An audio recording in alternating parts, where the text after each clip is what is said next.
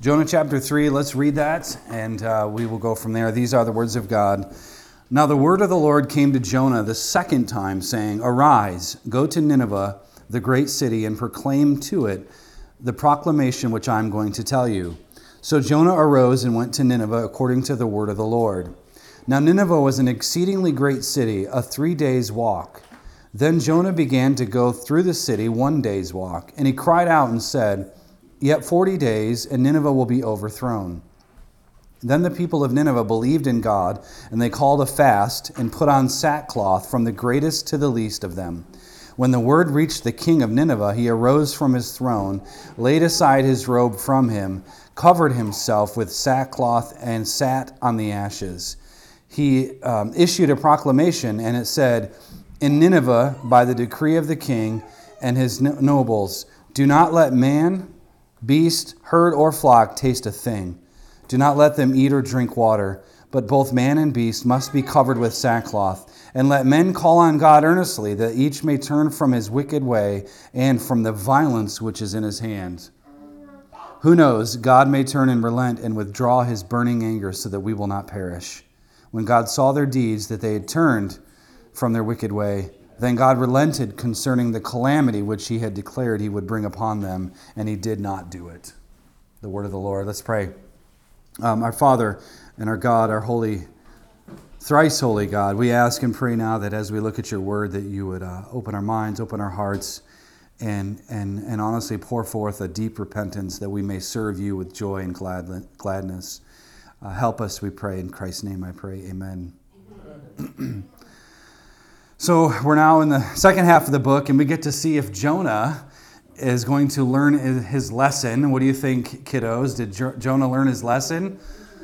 Or will he get thrown into the sea again? That's what we're going to figure out. So keep in mind the representational role of Jonah. He's a prophet of Israel. Jonah and other prophets like Nahum and others, they served during this time of looming Assyrian threat. Assyria was the known powerhouse of the time. And of course, like any powerhouse country, you eventually become a warmongering country if you don't serve the Lord Jesus, essentially. So Israel was teetering towards destruction because God was going to use the pagans to humble his covenant people, which is actually the very thing that Jonah is upset about, and we'll see that in the next chapter. Jonah acted like Israel, rebellious and unwilling to essentially dispense to others the grace that God had been given to them. So like Jonah, Israel was going to be thrown into the sea of Assyrian captivity, which did happen, by the way, just a short couple of decades after Jonah's ministry. Yet we know that God was going to bring them back to the promised land. He was going to restore his people to the land that he had given them so that they could get back to functioning the way they were supposed to. So for our purposes, we need to know that Jonah is Israel in this sense, kind of a representational role. And we also need to know that Jesus is a greater Jonah and he's a greater Israel, all of that combined, as we'll see in a little bit. So let's consider, I'm just going to summarize our text and we're going to explore this theme of repentance. In verse 1, we're told that the word of the Lord came to Jonah a second time. God gives him a second chance to carry out his instructions. Will Jonah be as recalcitrant and headstrong and stubborn as before? That's the question. Using the same verbiage as in chapter 1, God says to him, Arise and go. So Jonah is told to go a second time, to go and to preach, and his preaching notes and outline, God's going to give him on the way, presumably. He didn't tell him everything right then. He just said to go and do this. And thankfully, we're told in verse 3, if you're following along, that Jonah goes according to the word of the Lord. Last time he tried to escape the presence of the Lord. Now he's in harmony with the word of the Lord. So far, so good. We note that Nineveh was this great city of God. The Hebrew language there is somewhat ambivalent because the word Elohim in Hebrew, which is what we translate God, is plural. So sometimes in context, it's a reference to gods, as in like false gods, plural. But oftentimes, especially when it's Yahweh Elohim or Jehovah, sometimes it's translated We're talking about the Lord God, the one and only true God. So this is the city. It's a great city of God. And the reference there of 3 days walk reminds us of Jonah being in the belly of the great fish for 3 days and 3 nights. So what's probably in view here, because there's debate on Nineveh at this time. Mosul, Iraq, by the way, is the present day location. But way back when, this is a few thousand years ago, Nineveh was a big city, but it also had a lot of boroughs attached to it. But this whole 3 days, 3 days to walk it thing is probably regarding foreign dignitaries, ambassadors. They would spend 3 days visiting. Typically, you would have a foreign king come, and day 1 they arrive and they set up shop. They get their hotel checked in. Day 2 they have meetings and conclude business, and then day 3 it's just kind of relax and then check out. So that's probably what is in mind here. And the reason I say that is because Jonah is an ambassador of Yahweh visiting a foreign nation to bring news. That's how we should interpret this. Kind of missionary activity. Missionaries do the same thing. They're ambassadors of God, ambassadors of the Lord God, and they're bringing good news. Some of you, if you recall, Nineveh was founded way back in Genesis by Nimrod. So these great cities were built, and in a lot of times they were built with the wrong assumption. It was a rebellious effort against God. So the city had no doubt this remarkable presence in northern Iraq today. So the 3 days isn't so much about how long it took to walk around the place. It's more about Jonah spending time preaching in the city. He would have went from place to place, marketplace to marketplace, city gates. Traditionally, that's where, especially in Israel, that's where business was conducted, lawsuits were heard. That's where you went to do business. So Jonah's going from place to place. He's bringing news. What's the news that he brings? And essentially, this. Jonah serves Nineveh as covenant lawsuits papers. That's what he's telling them. The message in Hebrew is only 5 words, but he says in verse 4, "Yet 40 days and Nineveh will be overthrown." Just 5 words in Hebrew. That's all he had to say. We're assuming he probably said more, one would think, but we don't know. So the word overthrown there should be taken to mean that the city is either going to be tossed into repentance or it's going to be tossed into judgment. The meaning is ambiguous, and I think that's on purpose. We're going to see what happens. They're going to be overthrown and captivated by God, or they're going to be overthrown and captivated by God in a negative way. There's positive sanctions, negative sanctions. What's going to happen? So surprisingly, Jonah, now a fisher of men, he casts the net into the waters of Nineveh, and he gets quite a haul. The people believed in God. Shocking. They repented, and the repentance was demonstrated by fasting, not eating, declaring a fast, and sackcloth, which was something you would wear as a sign of mourning. And both of those are signs of genuine sorrow there in verse 5. As such, the king, he gets word of what's going on, and he obeys the Lord's command to arise. It's interesting that Jonah the first time is told to arise and go. He runs away. Jonah is told to arise now and go to Nineveh. He goes. But now the pagan king arises. He gets up and he obeys the command of God the first time, not the second time like Jonah. So the royalty of this king's throne and all of his expensive clothing is essentially exchanged for sackcloth and ashes. He is humbled. The king would have been this regional governor of sorts, not the king of Assyria. Nineveh at this time was not necessarily their main capital outpost. It was an important city, but it wasn't the most important to them. So it's probably just kind of a local governor. At any rate, the king, he issues this royal proclamation. He commands every person and every single animal to position themselves underneath the joy of God's repentance. Verse 7. So think about you putting on sackcloth and burlap type clothing and then going out to your cow and throwing the same thing on them. Whether they knew it or not, God's judgment is sometimes through the means of famine or disaster. We'll talk about that in a second. but they clearly knew that this was an all-encompassing repentance. It needed to include everything, including their whole agricultural society. In verse 8, the king furthermore declares that the people must turn from their wicked ways and from the violence which is in their hands. I think I mentioned this in week 1, but Assyria was known to be this rather savage and cruel place, and the king knows it, and the king sees the prophet's point, and rather than anger the God of Israel, it's interesting, the king flees to repentance quicker than Jonah could run to Tarshish. See, Jonah puts his finger on the nerve of Nineveh's social injustice. The word violence is used there. They were a violent, cruel people. They would treat their enemies poorly in war. There was no Geneva Convention stuff.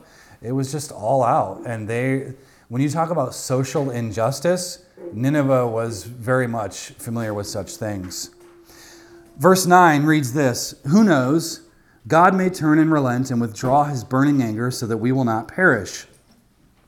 So the crisis was presented by Jonah. Here's the crisis. 40 days, this place is obliterated.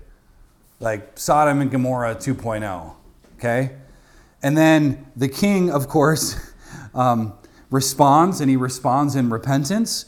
And then we see in verse 10 that God is actually watching the whole thing take place. God sees their deeds and how they turn themselves upside down in order to flee their wickedness.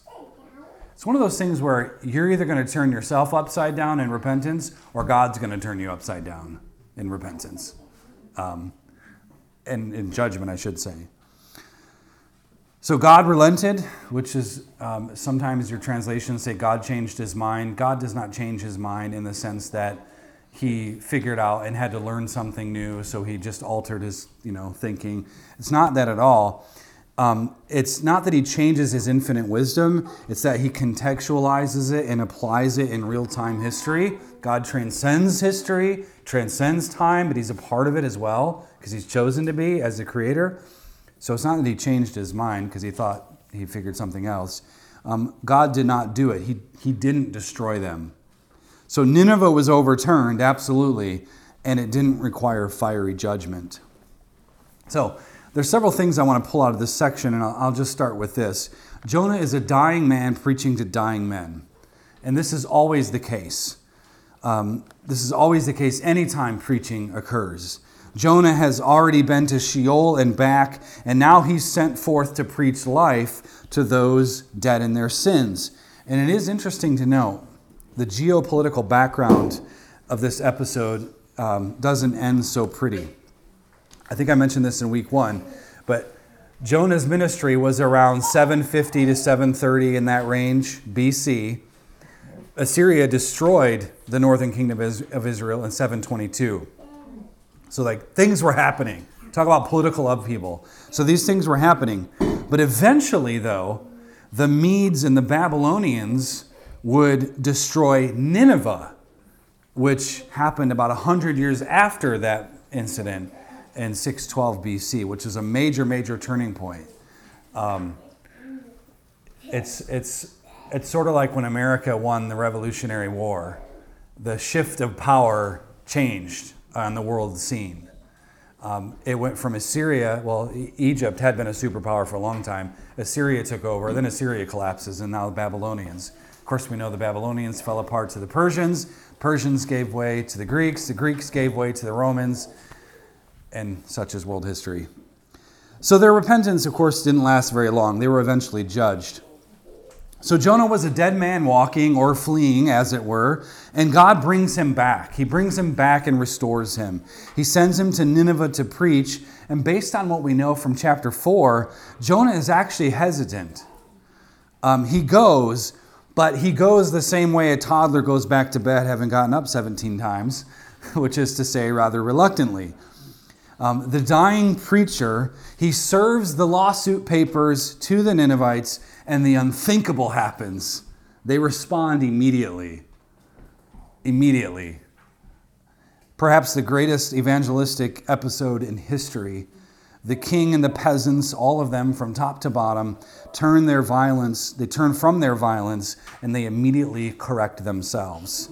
They moved from this visceral hatred of others to repentance, so much so that even the animals, the clueless, unsuspicious animals, are forced to display their repentance. By the way, some more historical background. There are records of this time of Assyria. During this time was plagued with a whole lot of difficulties. Famines were big, plagues, lots of internal strife, revolutionary activity. Rome eventually had the same thing. It just kind of imploded from the inside. Eclipses were always signs of political shifting and changes. When Nero saw Halley's Comet and things, it was kind of an omen to something bad's going to happen. So there were all these things, these natural disasters. And I think that, honestly, given their dire situation, a visiting prophet who would come I think he would have been heeded because nothing else seemed to work. When I went to Senegal, Africa when was that? 2005. And we stayed there for the new year to 2006. We went into this village, and they would literally sacrifice goats at the bottom of this huge tree. And here we go. We're like walking around with our Bibles, and we have translators, and there's teams of us just evangelizing the village. And because that night we were going to put on a Jesus kind of storyline, kind of meet them where they're at, because it was very animistic, very spiritual, animistic, Muslim influence. It was very odd. But I remember the one chief, he said to us, well, your God talks to us, ours doesn't. And I thought, well, that's interesting. Because he pointed to the tree, and you could see the bones of the goats, they're just there. And their God doesn't talk to them. And here we tell them what God says. And it was this immediate, what was happening is we were trying to get a pastor there to disciple this village, and he had been working with them, but we kind of just came in strong with an evangelistic team, started preaching and teaching, and it was like immediate. It was fascinating to see a whole village just say, you know what, these gods are terrible. This one seems better. And so it may have been pragmatic, it may have been heart change, but who are we to see the heart? We're just supposed to be faithful. So it kind of reminds me of that situation with them, with Jonah and them. They were in a dire situation, and here a prophet comes in with authority and says, the Lord God says to repent or perish. And of course they do. So in other words, even pagans, when they're brought to the end of the rope, they turn to something or someone. So again, it may seem pragmatic and at the surface. Their repentance, though, however shallow it was in Nineveh, bought them some time because God did in fact relent. So the book of Jonah, like other prophetic books, is situated within this prophetic genre, what we call a covenant lawsuit. Think about the prophets. The prophets were prosecuting attorneys of the Most High God. That was their job. Their job was to demonstrate and preach to people and magistrates, everybody in society, the holiness of God and the sinfulness of man. And in doing so, God used covenant sanctions against wicked deviators. When kings and people trusted idols, God sent prophets to persuade them to return to God. Usually we think of prophets, they predict the future. That was like 1% of anything they would ever do. Most of their job was to say, this is the law of God, this is the covenant of God, you have violated it, come back to God in repentance, or you will suffer the consequences. And they were the attorneys of the Most High. That was their job. So when the people by the way, prosecution and persuasion, those two ideas were the marks of the prophets.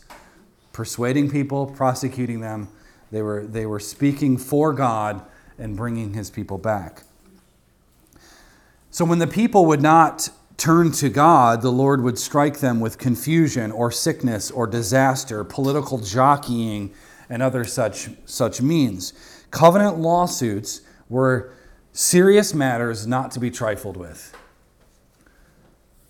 Now, it is interesting that the text does not mention circumcision and the Ninevites converting to Yahwehism. They don't take on the covenant relationship that Israel enjoys. And what I'm about to say is probably going to get me in trouble, but frankly, it is what it is. Jonah was, in fact, a social justice warrior. Gasp. Jonah went into Nineveh, and what did he do? He warned the people about their behavior. Okay? He didn't go around telling them Jesus loves you and has a wonderful plan for your life. He warned them about their behavior and what would transpire if they continued on the path towards self-destruction. They don't call out to the Lord God like the sailors had done. They don't even use God's name here. The sailors did. The Ninevites don't. God is sort of ambiguous here, Elohim. They don't call the name of the Lord God. So they don't call out like the sailors had done. And they don't make the sacrifice like the sailors had done that we learned from in chapter 1. They don't seem to forsake their idols and pay homage to the Lord. Jonah simply warns them of the injustice and urges them to repent of their ways. Otherwise, God would drop them all. All right? So Jonah may be the first social justice warrior. Maybe. So the problem with Nineveh is that they do not bear fruit in keeping with repentance, and they don't go the whole 9 yards. They apparently went back to their evil ways, and we know from history they were eventually destroyed. So step 1 of repentance has to lead to step 2 of further faith, further cultivation of repentance, but it did not. At any rate, Jonah was quite familiar with Deuteronomy, and I believe Jonah was quite familiar with the sanctions of Deuteronomy chapter 28. And thus, I think he knew and he understood that Nineveh deserved the wrath of God for their wickedness.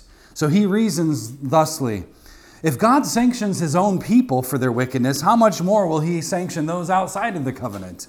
That's his thinking. So if I'm going to go, okay. God loves us. He's long-suffering. We've been wicked. God's going to bring us to our knees of repentance. But look at them. Look how bad they are. Of course he's going to do that to them. So God instructs them to go and preach a message of warning, which itself was a grace. As we'll learn in the next section, I think part of the reason that Jonah threw a temper tantrum about the grace of God was because he was jealous. He was jealous. Whenever in Scripture God gives grace to those outside of the covenant, the intention all along was to provoke Israel to jealousy so they would repent. It's part of Paul's point in Romans 11. So that Jonah knows this. He understands this paradigm. And we know from Romans 2:14, it is the kindness of God which is meant to lead us to repentance. Now, we would be remiss to ignore what Jesus says in Matthew 12:41. Cody read it earlier. I'm going to read it now just to refresh your memory. The men of Nineveh will stand up at the judgment with this generation and will condemn it because they repented at the preaching of Jonah. That's Jesus. What does Jesus mean? In the eyes of the Lord, Nineveh did repent, and God did relent as a result. They repented, God relented. The problem for the Pharisees in Jesus' day was twofold. One, they ignored the sign of Jonah, which we've already covered, that being the fish and its relationship to the tomb. That was going to be the great sign. Jesus is going to be buried in the belly of the earth. But two, they completely ignored the preaching of Jesus.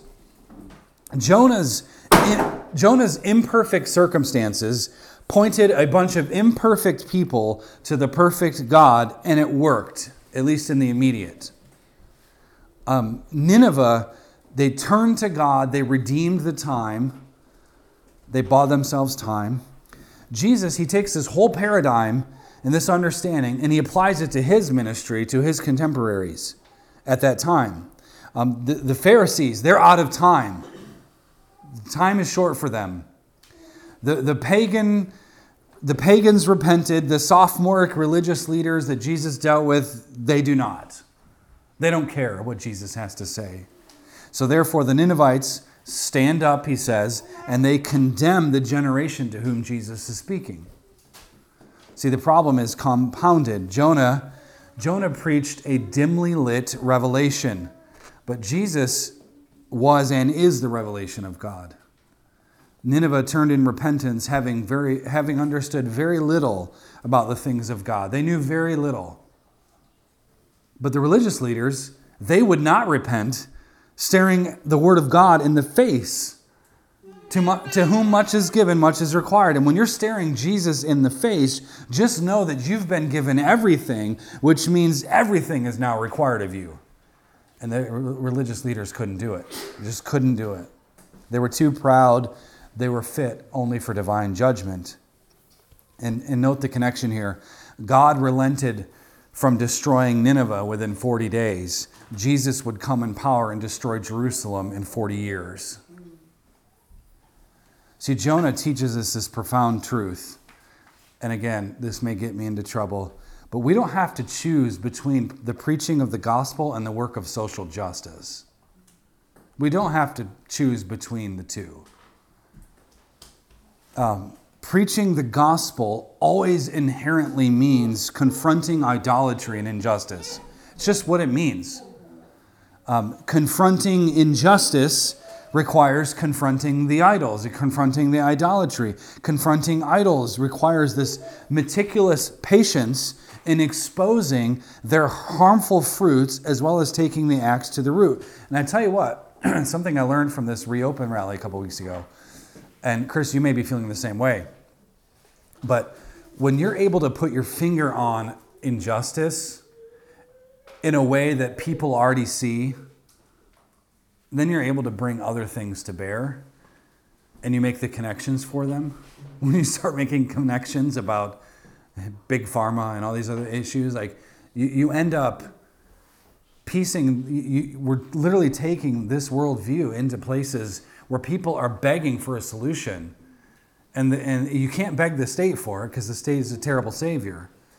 So you end up preaching the gospel in a way of confronting idols, confronting injustice, in a way that people they're not familiar with it. They have no concept on how to do that. But I want you to note the connection. You can't know the idols until you know the gospel. And you cannot know the injustice, you cannot know the idolatry in the injustice until you know the law of God and its relationship to the gospel of the kingdom. See, when we preach Jesus, we are preaching the law that he came to write upon our hearts. Only then are we able to preach against these injustices. But when we know the injustice, we must speak to the injustice. Preaching then becomes less about escaping the world and more about dealing with the world. Most of preaching today is escaping the world. Preaching should be dealing with the world. Instead of presenting the gospel as being solely concerned with what happens when we die, let us present the fullness of the gospel of the kingdom, which concerns what happens today and tomorrow. See, and right now, the world doesn't know what to do. Statism, for example, that's our great idol. It's fueled by a religious humanism. This idolatry works itself out in many different ways, which means we must work the gospel in many different ways. See, at the core of our message is the concept of repentance, and we'll end with a few more final thoughts. The word repentance is used several times in this passage, and its meaning is very simple. Turn from evil, turn towards good. Turn from evil, turn towards good. Amend your ways, change your mind, change your thinking, adhere your thoughts to the Word of God, amend your ways, and serve the King. That's what repentance is. However, repentance isn't a novelty you keep on the shelf over in the corner where it gathers dust and it goes largely ignored. Repentance is the daily practice of the Christian. We should be as familiar with it as we are putting on clothing, but not so overly familiar with it that it becomes like breathing. Most of us are so overly familiar with breathing that we don't think about it much. We just sort of, we do. Don't ignore it like that, but don't become too accustomed to repentance that it means nothing to you. Repentance is the preface to the gospel message. It's the engine that drives gospel preaching, both to ourselves, to our children, to our friends, to the world. When we understand the holiness of God and what it is God actually demands from the world, indeed from us first, we capture the essence of repentance. Repentance at its root is an exchanging of idols. We trade the idol for the grace and mercy of God. And that's what we must do, and that's what we must encourage others to do. These efforts lately, they don't see the idol. They wouldn't call statism an idol. They don't know that. But we're shining a light on it and saying, yes, it is an idol, and it's a really bad one, and it's really mean and ugly and rude and a whole lot of other unsavory words. And we can only do that and encourage others to do that because Christ has given it to us. Repentance is absolutely a gift. And Nineveh didn't figure this out on their own. Okay? God gave it to them. God gives repentance and He gives faith, which means it's our job to stop selling those things on eBay and start using them. So instead, we must revel in the gifts. Like a child on Christmas morning, so we must be towards repentance and faith. When opening the present, we say, yes, I needed more repentance. This is a joy. I needed more. When we are captured, we can capture others. The kingdom must advance. We are not a stalemate religion. This is unconditional surrender to the terms and conditions of the gospel of the kingdom. Jesus is Lord. We are not taking any prisoners. And we ain't asking. So come, world, and welcome to Jesus Christ. Let's pray. Father, you've been good to us, but you've been good to us in a way that's not about us.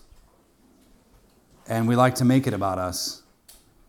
You've been good and gracious so that we would in turn be good and gracious, so that we would look more and more like Christ, who was gentle and lowly and humble towards sinners, and not puffed up and proud and arrogant. So, Father, my prayer is that you would indeed, by your Spirit, create within us a deep desire for the joy of repentance, a deep desire for pressing the gospel in to every crevice of the heart and every crevice of society, because the earth is the Lord's and the fullness thereof. So we pray now, God, for strength, for wisdom, as we serve you in your kingdom this week. In Christ's name, amen.